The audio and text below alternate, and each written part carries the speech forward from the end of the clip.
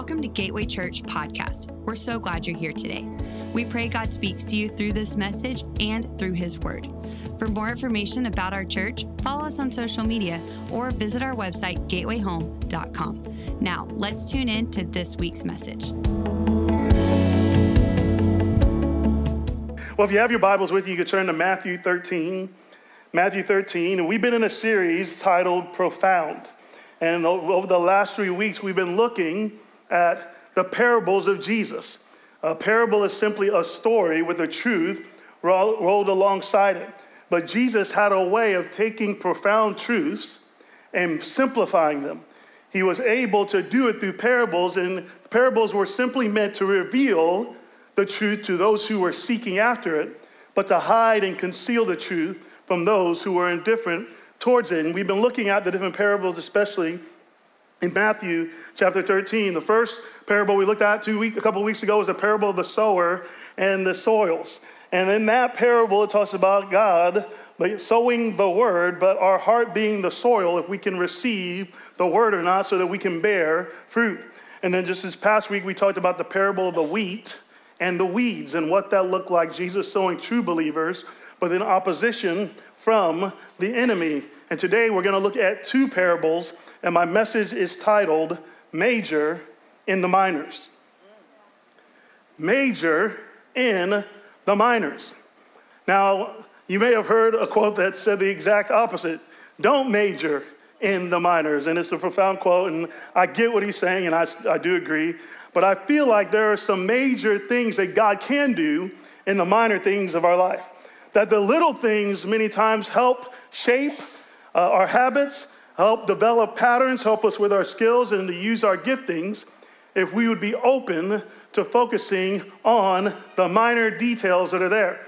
There's a book called Atomic Habits, and the writer, James Clear, he writes this. He says, changes that seem small and unimportant at first will compound into remarkable results if you're willing to stick with them for years. So if you're willing to do the small things over time, they will actually become more significant. But I've learned in my own life, and maybe you've learned it as well, that when small things are left undone or not dealt with, they become the big things in life. How many of you have ever had a cracked windshield that just started out as something very small, but then winter hits and it's just like shattered glass all over your screen window and you can't actually see? So small things not dealt with can become major things. And I have 2 points today as we talk about the parables, and the first one is this. Small doesn't equal insignificant. Small doesn't equal insignificant. Whenever Jesus was here, he preached a message of the kingdom of God. He said the kingdom of heaven is at hand. Yet when he told us to pray, he asked us to pray, thy kingdom come, thy will be done. And we talked about this a little bit last week, that the kingdom is here, but it's not fully expressed. But the kingdom had arrived or was there because the king was there. And Jesus is the king. See, a kingdom simply means a king's domain. And every single day of our lives, the king can rule and reign in our hearts. And in these next two passages, Jesus begins to share about some kingdom principles that are valid, some truth about the kingdom that we need to capture and grab hold of. That the kingdom may start out small, but it has significant results. And in Matthew 13:31, we'll pick it up there. Here's what Jesus says. He says, another parable he put forth to them, saying, the kingdom of heaven is like a mustard seed, which a man took and sowed in his field, which indeed is the least of all the seeds. But when it is grown, it is greater than the herbs and becomes a tree, so that the birds of the air, we're going to come back to that, come and nest in its branches. Another parable he spoke to them. The kingdom of heaven is like leaven, which a woman took and hid in 3 measures of meal till it was all leavened. All these things Jesus spoke to the multitude in parables. And without a parable, he did not speak to them, that it might be fulfilled, which was spoken by the prophet, saying, I will open my mouth in parables. I will utter things kept secret from the foundation of the world. So Jesus here mentions two parables. And the first one he mentions is that the kingdom of heaven is like a mustard seed. A mustard seed isn't the smallest seed overall, but it was the smallest seed that was used in that time, and everyone there would have understood what Jesus meant. And he was saying that the small as the mustard seed is when it's planted and can produce and continue to grow. And the kingdom of heaven is like this in the same exact way. There are other times in scriptures that you may know that Jesus uses the idea of a mustard seed when applying it to faith. He says, if you have faith the size of a mustard seed, that you'll be able to say to this mountain, be removed and be cast into the sea. So Jesus talks about faith like a mustard seed, even though it's small. And there's many times when Jesus, as he talked to his disciples, he had a phrase that he mentioned many times. He called them, "O ye of little faith." But here's what he was also saying, that little faith is better than no faith, because it's based on who the object of our faith is placed in. As long as it's based in him, it can have significant results. But this is the first parable out of the ones that we've read. And just so you know, he mentioned all of them at the same time. I know we break it up, and I didn't preach all the parables at once because no one felt like being here for 2 hours in one service listening to me preach. But it's all one parable, so he's telling the stories, but he gave an explanation to the other ones, but he doesn't give the interpretation here. And because he didn't give the interpretation, how many of you know Christians from all over the world agree on the exact interpretation of what he meant? Because Christians do that. Obviously not. There's two main ways to kind of break this down, and it's the kingdom growth or the kingdom interference side of it is what I would call it. But I don't know if you've ever seen a picture that depending on who's looking at it, you see two different things. Some people have seen the picture that has the illusion where you kind of see an old man and then a young woman, and depending on which way your brain works. I know a couple of years ago, something went viral when everyone saw a black and blue dress that sometimes looked like it was white and gold, depending on who was looking at it. Just so you know, I saw a black and blue dress. That's actually what color it was. But the whole point is we can look at the same thing and see something differently. But I also want to say, is it possible that Jesus, being a masterful communicator, can say one thing and it applies differently to different people? So we don't need to argue about the interpretation of where you stand. Just so you know, I love you either way. I have my perspective, but we don't need to argue about that. But here's the kingdom growth side of it. They both agree on this, that the seed equals the gospel. It's the word of God that's going forth. That's the seed. That the field equals the world. And here's where they begin to differ a little bit when it gets to the birds of the air. Remember that phrase. Birds, if you look at the other parables, meant satanic or opposition from the enemy. But some people interpret it as, hey, that's when unclean nations come to Israel, come to the faith in Jesus, and all now belong to the family of God. This would have been a secret that they would not have known just at the time. So it's important that God is revealing this. But there's also more the kingdom interference or hindrance side of it. And people would believe that the birds of the air represent demonic activity because of the other parables that he had just mentioned. And remember, they're all together. These are people that are a little bit worldly. Paul in 1 Corinthians 3 would call them carnal Christians or fleshly Christians. Another way to say it, or I like to say it, is they are Christian con carne, okay? They're Christians with a little bit of flesh. And it's important that we realize that there can be our flesh that is reacting, even when we're Christians. And this is what he's saying in this moment. But the question is, what are the branches here? Remember, when it comes to the Bible, if you don't understand about it, you should look through the rest of the Bible to see what Jesus may be talking about here. But here's what he actually says in John 15:5. Jesus says, I am the vine, and you are the branches. He who abides in me, and I in him, bears much fruit. For without me, you can do nothing. So the branches that the enemy is coming against are those who are following after him. Those that are walking with God. This is why we believe that every single person needs freedom ministry. This is why people who may have been walking with God have a bondage to something. This past week, I was reading in Judges 1 during my quiet time, and I just saw this passage. It was the first time I really saw it this way. In Judges 1, this is after Joshua. They're now in the promised land that God had promised Abraham. And there's in the promised land, and the land was allotted, but they still had to drive out certain enemies in order to be able to fully enjoy the victory that God wanted them to have. But if you look at this passage, they got to the place where even though they were fighting the enemy, they weren't able to drive them out fully. And here's what it says. It says they put them to forced labor. And here's what really stuck out to me, is that instead of driving them out, they decided to work with them. And how many times in our lives are there things that God has called us to drive out of our lives so that we can be free, but we end up working with them instead? Some of it may be our insecurity. Instead of having the identity that we are a son or a daughter, we're working with insecurity, and we've kind of just partnered with it. It's become our thing.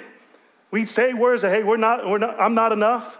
I mean, I could go down the line. Some of us, it may be anger. You're trying to prove yourself and you become a workaholic, and instead of dealing with the anger and walking in forgiveness, we're using that to find approval. See, what are you working in or working with that you're tolerating that God has actually called you to remove? What should you have driven out that is actually now driving you? We need to be able to figure these things out because God wants us to be free to glorify him with our lives. But as long as different things are driving us and we're not removing them and becoming more like the image of Christ, we're going to miss out on what he has for us.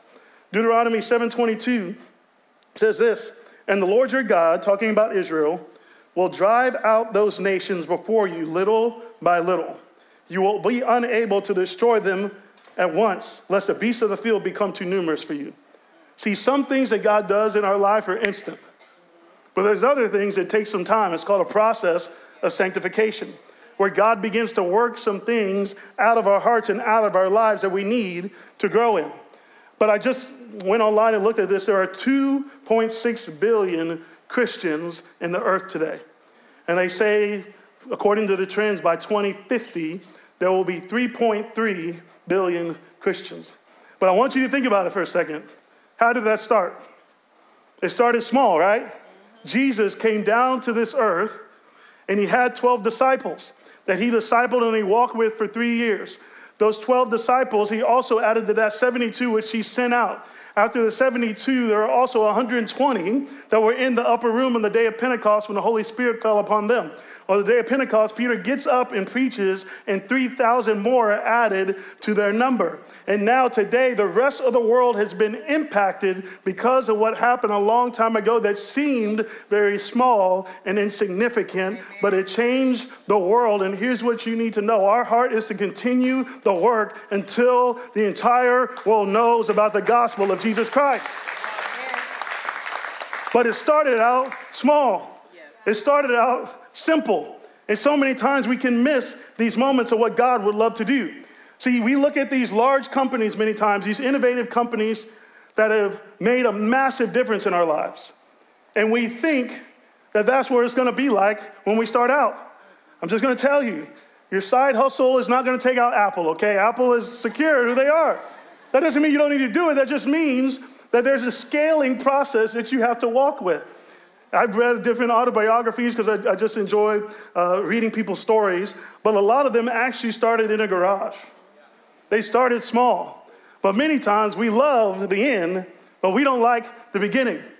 And it's important for us to be able to catch this. Whenever I started preaching, there was a man named Tim Ross who was a good friend of mine, and he was working at Gateway at the time, and we had the chance to talk, and he knew that I was kind of coming, wanted to learn more about teaching and preaching. And he said, okay, I want you to preach for me. I was like, oh yeah, that's great. In my office, just me and you. In my 8x12 office, you're gonna come and you're gonna preach for me. And so I went, I did it, and then I came back and did it again about a week later. But it was a little bit awkward when you're just looking one person dead in the eyes as you're preaching. It's a little bit awkward, and sometimes I would try my attempt at humor, and he didn't laugh. So it was just very awkward for both of us. But I got instant feedback in that moment. He would tell me, hey, Ethan, hey, that joke wasn't funny. Never use that again, okay? But he would speak, but I loved it. I actually didn't hate it. I didn't despise it, and here's why. Because I knew that it was going to help me grow as a communicator, and I needed that growth. See, Zechariah 4:10 says it this way: do not despise these small beginnings, for the Lord rejoices to see the work begin. See, so many times we think God only rejoices when we're at the end, but he rejoices even when one soul comes to him and says yes to him. Luke 15 says there's rejoicing in heaven at the beginning. So what is it that we need to start? It's important that we start. Whenever you come together and think about a book. A book starts with one letter. And those letters continue to be put together to form a sentence. And those sentences become paragraphs, and those paragraphs eventually become a book. As believers, I believe we need to have a bias for action. Yes, we should pray, and to me, prayer is an action. It's going to God, it's asking from him, it's hearing him. It's not a monologue, it's a dialogue. It's allowing God to speak back to you and communing with the God of the universe. But then once we pray, we need to take the next step and be active, because faith is shown by the way that we are willing to move. There's times when Moses held up his staff and the Red Sea parted. There were other times where Joshua was told by God to step into the water. And as he stepped in, the waters parted. God wants us to move and have a bias for action. But what is your mustard seed step?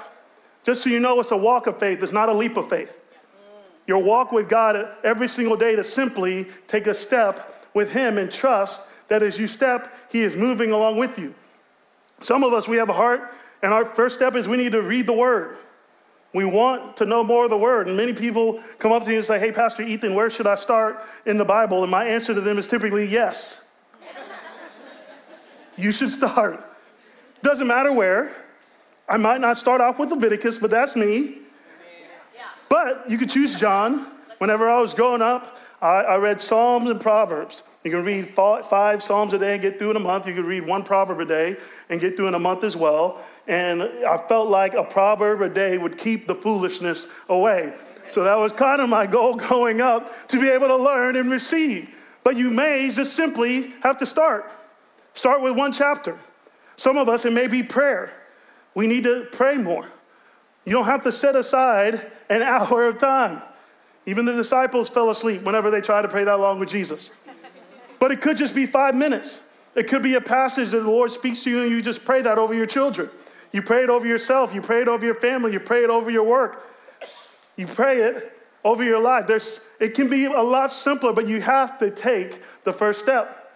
For others of us, we may want to grow in our trust with God when it comes to our finances.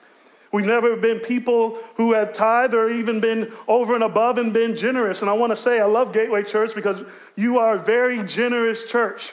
And what God has done here in our hearts for us to put our treasure in what he's doing is incredible. But some of us are in that generosity journey where we're just simply beginning.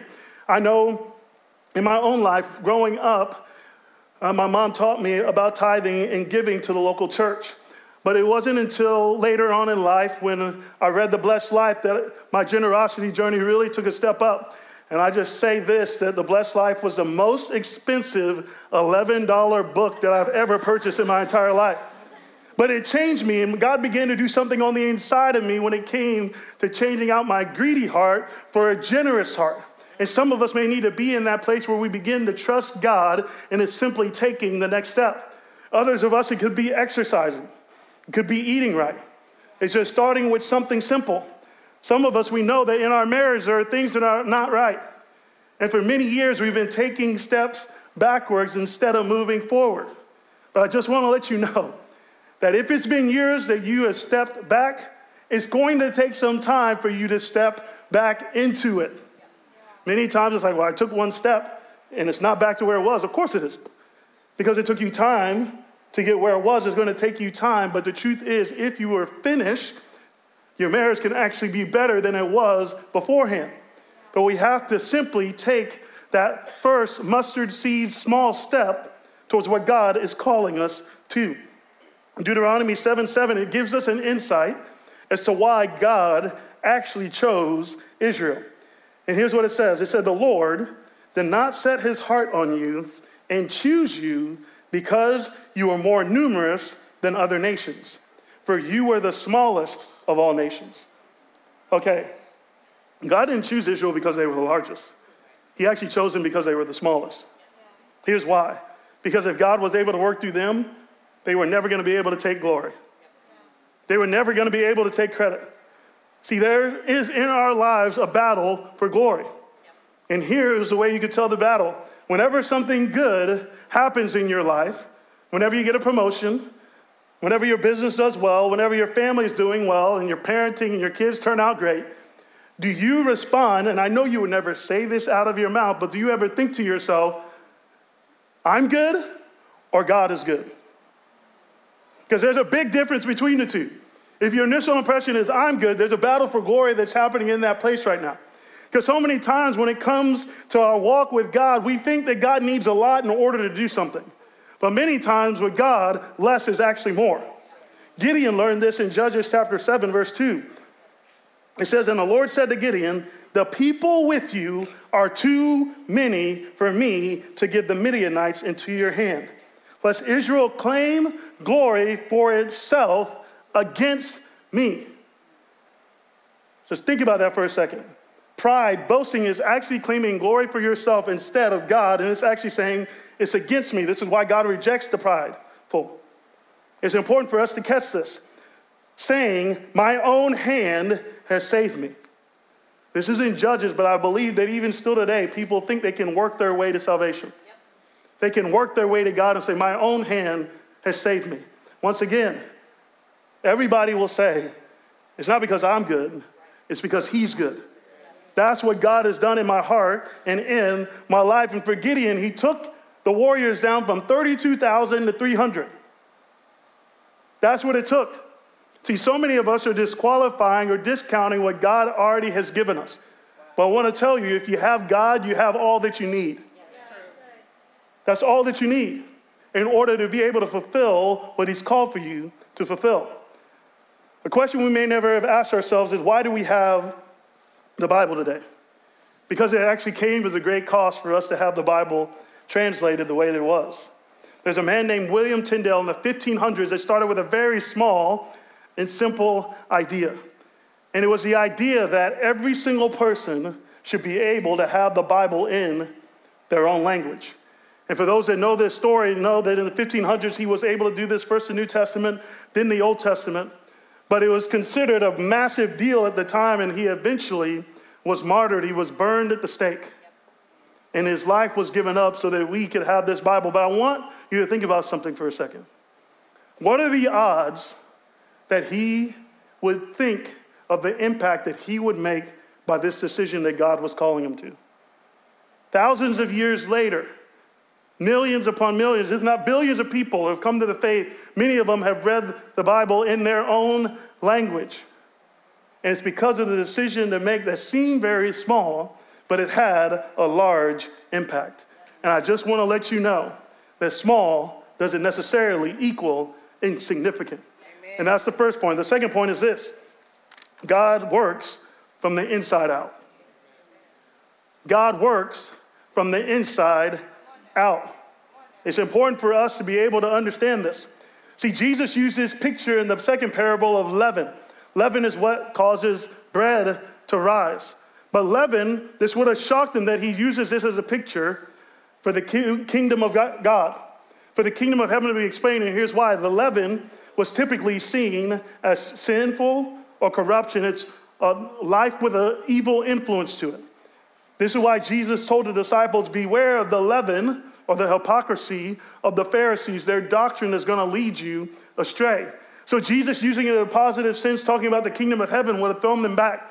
As a matter of fact, even during the Passover, they had to remove all leaven from their house. Here's what it says in Exodus 12:15.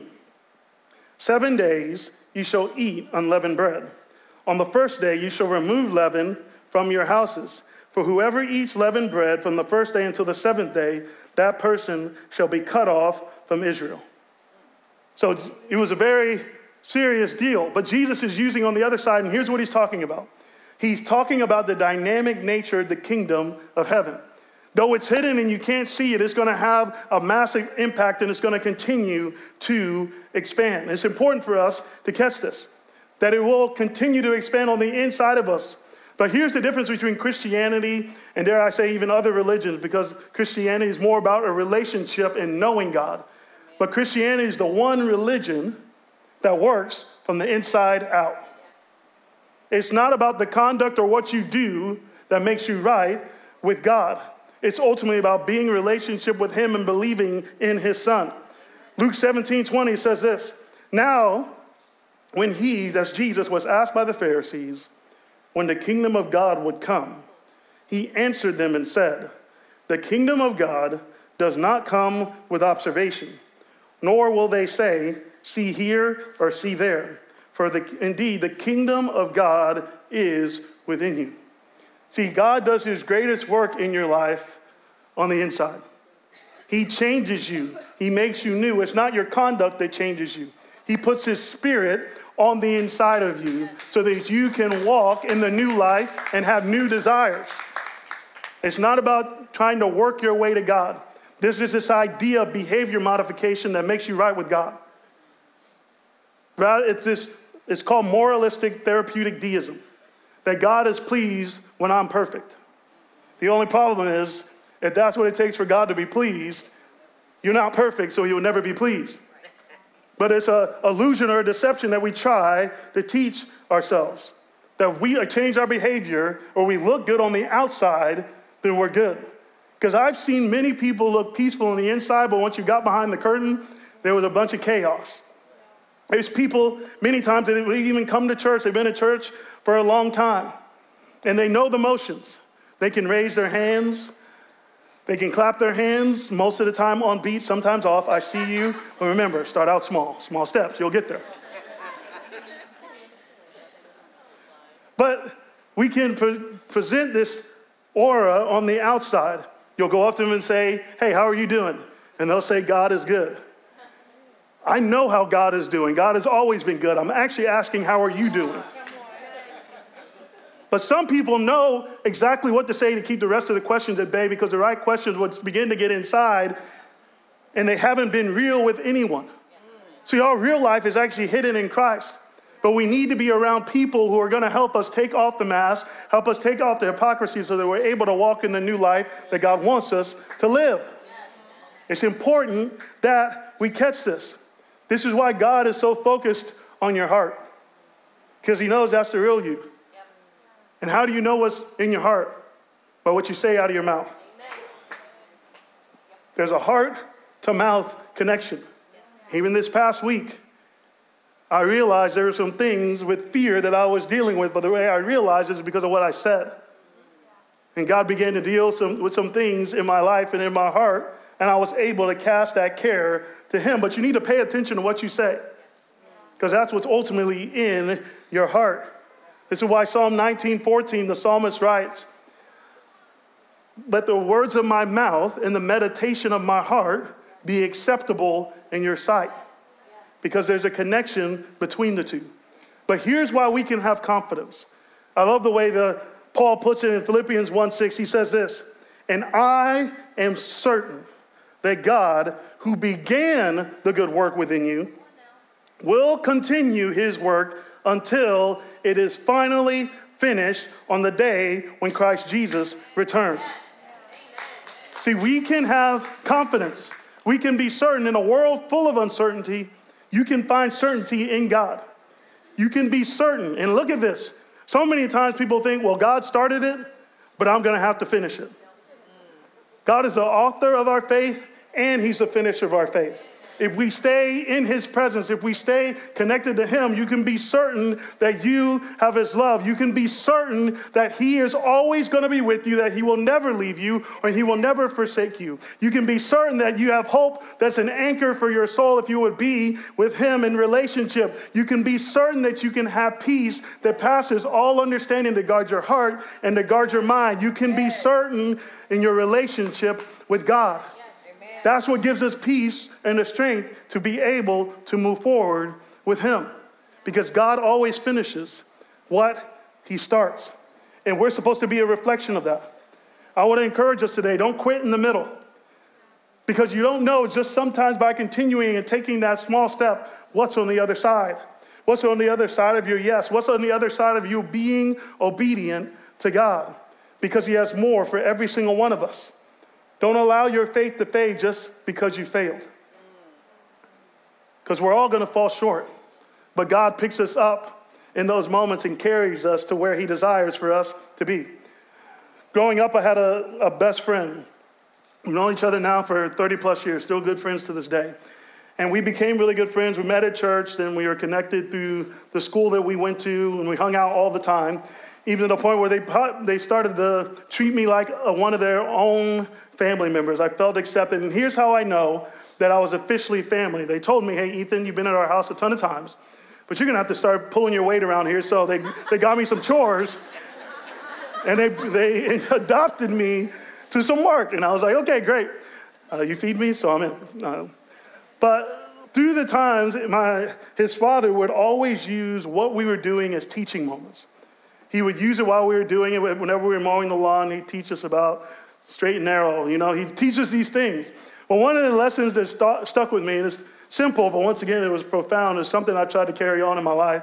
We were washing his car one day, and we thought we were done. We thought we had gotten it all clean, but the tires apparently were not clean to his liking. So he asked us a simple question. He said, hey, what do you have if you have a clean car and you have dirty tires?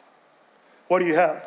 So after a couple of attempts and getting it wrong, he said, if you have a clean car and you have dirty tires, what you actually have is a dirty car.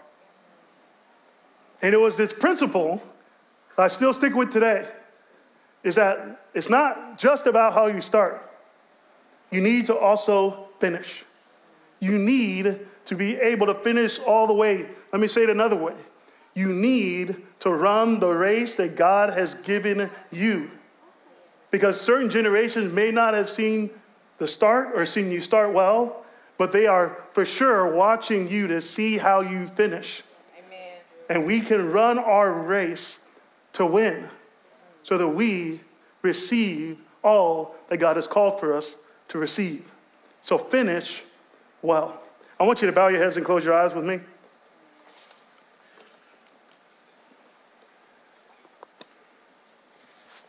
Every single week, as we come to this moment, we ask this question: what's the Holy Spirit saying to me through this message? We're all at different places of our lives. In a moment here, we're about to go into one more worship song. And I'm going to invite the prayer team down front. If you need prayer for anything at all, you can come down and receive prayer. You don't have to be a member of Gateway Church. And we should never be embarrassed to come down for prayer. For some of us, that small mustard seed step would be stepping out and joining our faith with someone else's for God to move on our behalf. But don't leave today with the same burdens that you came in with. God will meet you right where you are. So in a moment, I'm going to pray. If you need prayer for anything at all, you can begin coming forward. So Father, we thank you for your goodness and your love. We thank you that you have called us to be faithful in even the little things, because that is what prepares us for much. So I say today that the people who are having an impression of what you are speaking to them, even if it's doing the thing of coming into relationship with you and let your work begin in their lives, for you to move from the inside out. I pray that there would be true for every single one of us today, that we would be open to your work, that we would be open to your will, and we would be open to walking in your ways. And as we take that step, I pray that it would reverberate throughout history, that we don't know the impact of one step, but as we step out and obey you and connect with your purpose and your plan for this world, I pray that we would make an impact that builds the kingdom for generations to come. And I pray today that you would draw every single person that needs prayers. In Jesus' name I pray. And everyone said amen and amen.